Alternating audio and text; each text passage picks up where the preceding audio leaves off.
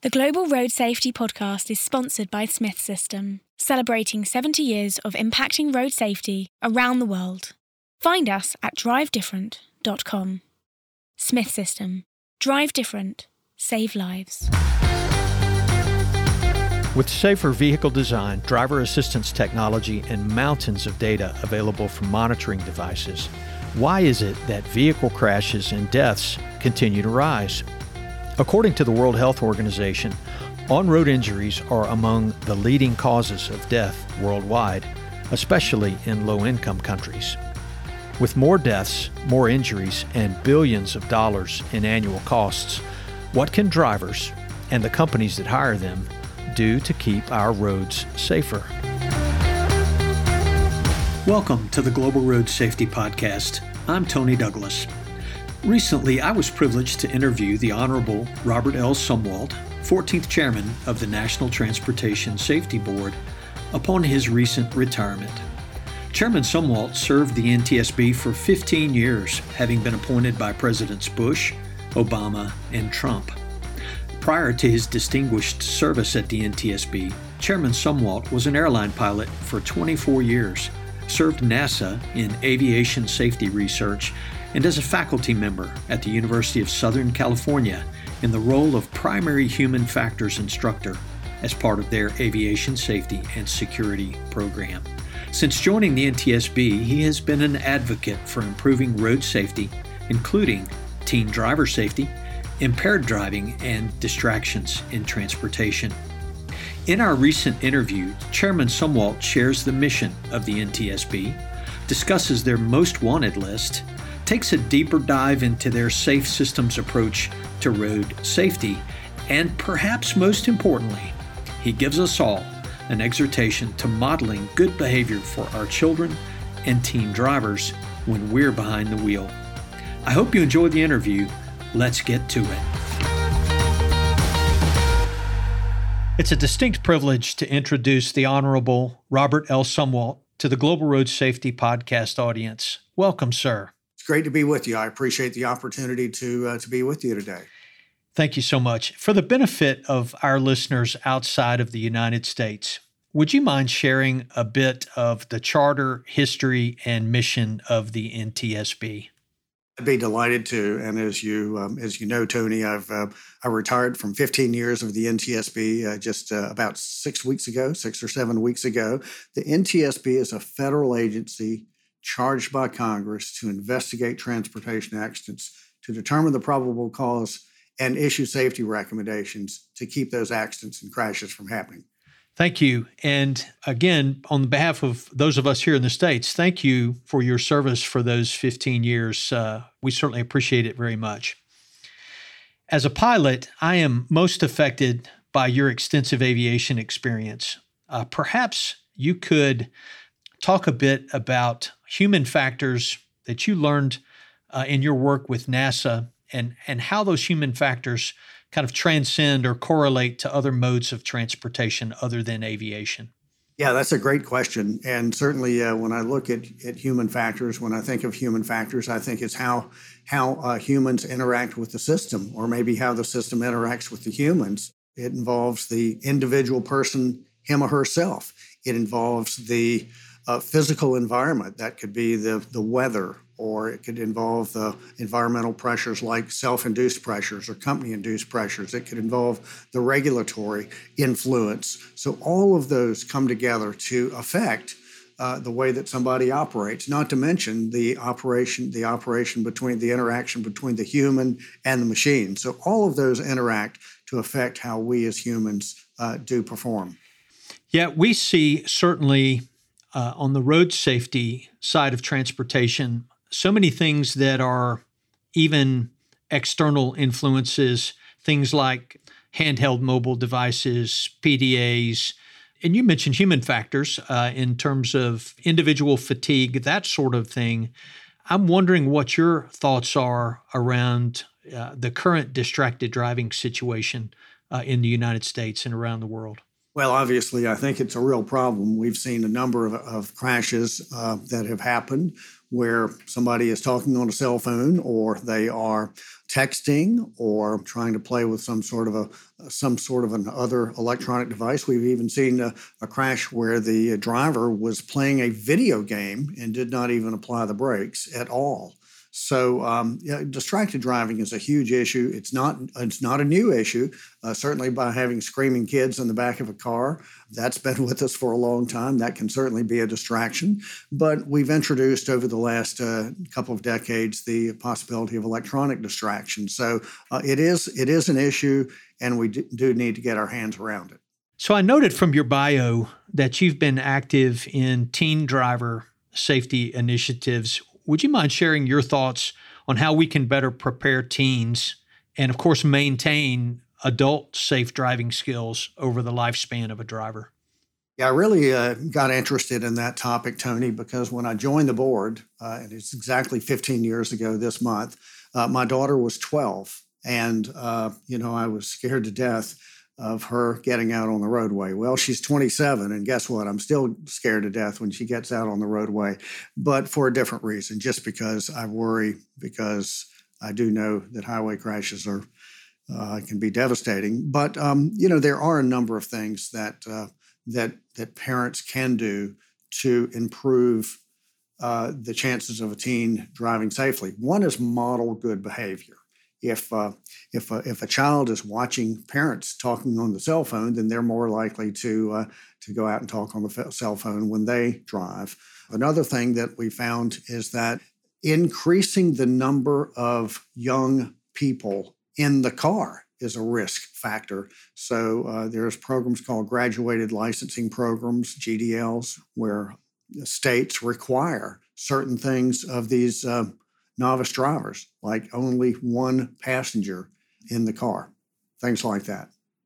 Yeah, it's an experience I've shared with you in the last 12 or so years as well, with a number of our children hitting the road. It's a terrifying circumstance, and it doesn't seem to be getting any better. I'm curious, in your 15 years on the NTSB, did you observe any noteworthy trends in road safety that were particularly concerning to you? I know we've mentioned distracted driving. Anything else come to mind as a particular concern?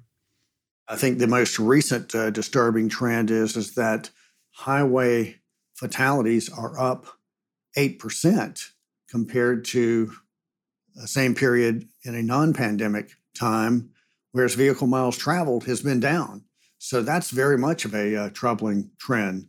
We also know that most of these trends are going the wrong way. In a recent 10-year period, we saw that pedestrian fatalities increased by 27%, while overall driving fatalities decreased by about 13%. So that's certainly going the wrong way. That was over a recent 10-year period.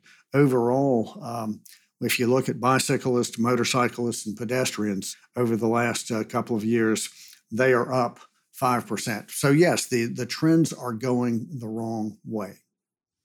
Any thoughts on actions we can be taking as individuals, as companies, as society to combat those trends?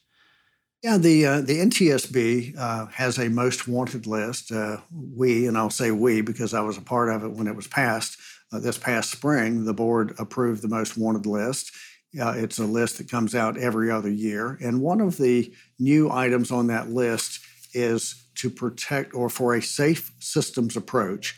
And what does that really mean? It means that we've got to look at the entire system. Traditionally, if there's a crash, we'd say, oh, the driver was drunk or the driver was speeding or something, and we tended to focus just on that human. But let's go back to how I was describing human factors. It's a number of things that affect the way a person performs. So with the safe systems approach, we're looking for 5 things. We need safer roads. Road designs can be better. Safer cars, safer automobiles, safer drivers, safer speeds, and then safe mitigation, so that if there is a crash, you're mitigating the injuries by a number of reasons. Airbags, seatbelts would be a good method of mitigating injuries. So the board has called for a safe systems approach to improving, kind of backing up now, improving roadway design, improving the vehicle designs, making sure that the drivers, impaired driving is a huge issue. Each year we lose about 10,000 people due to alcohol-impaired driving alone. That does not include the 5,000 or 6,000 more fatalities that occur due to drug-impaired driving. So, and then speeding, it sounds kind of obvious, but the faster you drive, the more likely you're going to be in a crash. And if you are in a crash, the more likely you will be injured. So all of those things combined, if we could affect changes in each of those areas, including the mitigation methods, I think we really could drive the number of roadway fatalities and injuries down significantly. And thank you for that. That was an enlightening summary. Now, as we think about technology, much of the energy around driverless cars has seemed to wane of late. Have you developed any thoughts around the potential opportunities and shortcomings that might be promoted in a driverless environment? Yeah, and I'm not speaking on the board on behalf of the board for any of these now that I'm gone. But I will say that the last time I testified to Congress, it was on this very topic about autonomous vehicles. And the very last thing that I said when asked is, I feel that this technology has great promise, but it has to be done properly.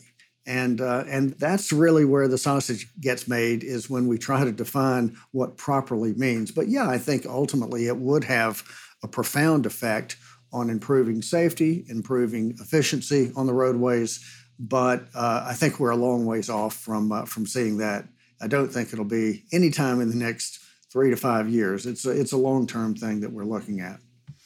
Certainly. So as you think about doing that properly, I'm assuming there are things like regulations and engineering and things that would be involved. What kinds of things do you think would complement that in terms of doing it properly? Yeah, in February, I signed a letter on behalf of the NTSB to NHTSA, National Highway Traffic Safety Administration. That, of course, is the organization that sets vehicle safety standards. And we feel that they've put out an advanced notice of proposed rulemaking. That's just a bureaucratic term for they're getting ready to promulgate some rules. And, we pointed out that before they do anything at all, they've got to have a design philosophy for what they want to accomplish. And we felt like they might have been getting a little bit ahead of themselves. They've got to have that philosophy before they can even develop the framework. But, the regulator, Tony, has a really important job here. When I talk about the regulator, I mean the regulatory authority. They've got a very important job. It's a critical role. On one hand, they should not be inhibiting the innovation of technology. But on the other hand, they've got to make sure they are doing their job by regulating to make sure that the technology, when it is introduced properly and actually accomplishes what it's trying to do, and that is primarily increase safety. Yeah, thank you for that. And, it seems that as a mid-step to full driverless, we are certainly seeing driver assistance technology, things like lane departure warnings and adaptive cruise control. Have any of those advances been noteworthy in terms of either preventative benefits to accidents that the NTSB has investigated, or do you have any thoughts around those technologies? Absolutely. The NTSB does strongly support these driver assist technologies, like you mentioned. One is automatic emergency braking. That can save lives right there. Lane departure warning, adaptive cruise control systems. These are very important. They're sort of taking baby steps towards full autonomy, which, of course, we're not anywhere close to full autonomy. But those systems are helpful. In fact, we've called for more of those technologies to be introduced into heavy trucks. Yeah, it would seem that the heavy truck environment is perfect. That and buses for that kind of technology. So, Chairman Sumwalt, as we think about the NTSB, I know as a consumer of information, I think of your team, your former team, is being the individuals who are on CNN after a plane crash. And I'm sure you have done that a number of times. In terms of kind of the percentage of time that the NTSB is focused on aviation versus surface transportation, how does, I guess, both from a time and staffing standpoint, how does that play itself out? Yeah, that's a great question. By statute, the NTSB has the statutory responsibility to investigate all civil aviation accidents in this country. And to give you an idea of magnitude, there are about 1,300 civil aviation accidents in this country each year. Most of those, fortunately, are not fatal. So, but when it comes to the other modes of transportation, highway, marine, pipeline, hazardous materials, and rail, the board does not have to investigate every one of those. And when you figure we have millions of highway crashes each year, fortunately, not all are fatal, but the board just could not possibly do that. That's one of those responsibilities that's left up to primarily to the state and federal government. However, if it's something that could be something really where the NTSB feels that it could be a safety payback, we're going to look at it. And one of which was before we went on the air, you asked me about the I-35 pileup that happened in icy conditions back this past February.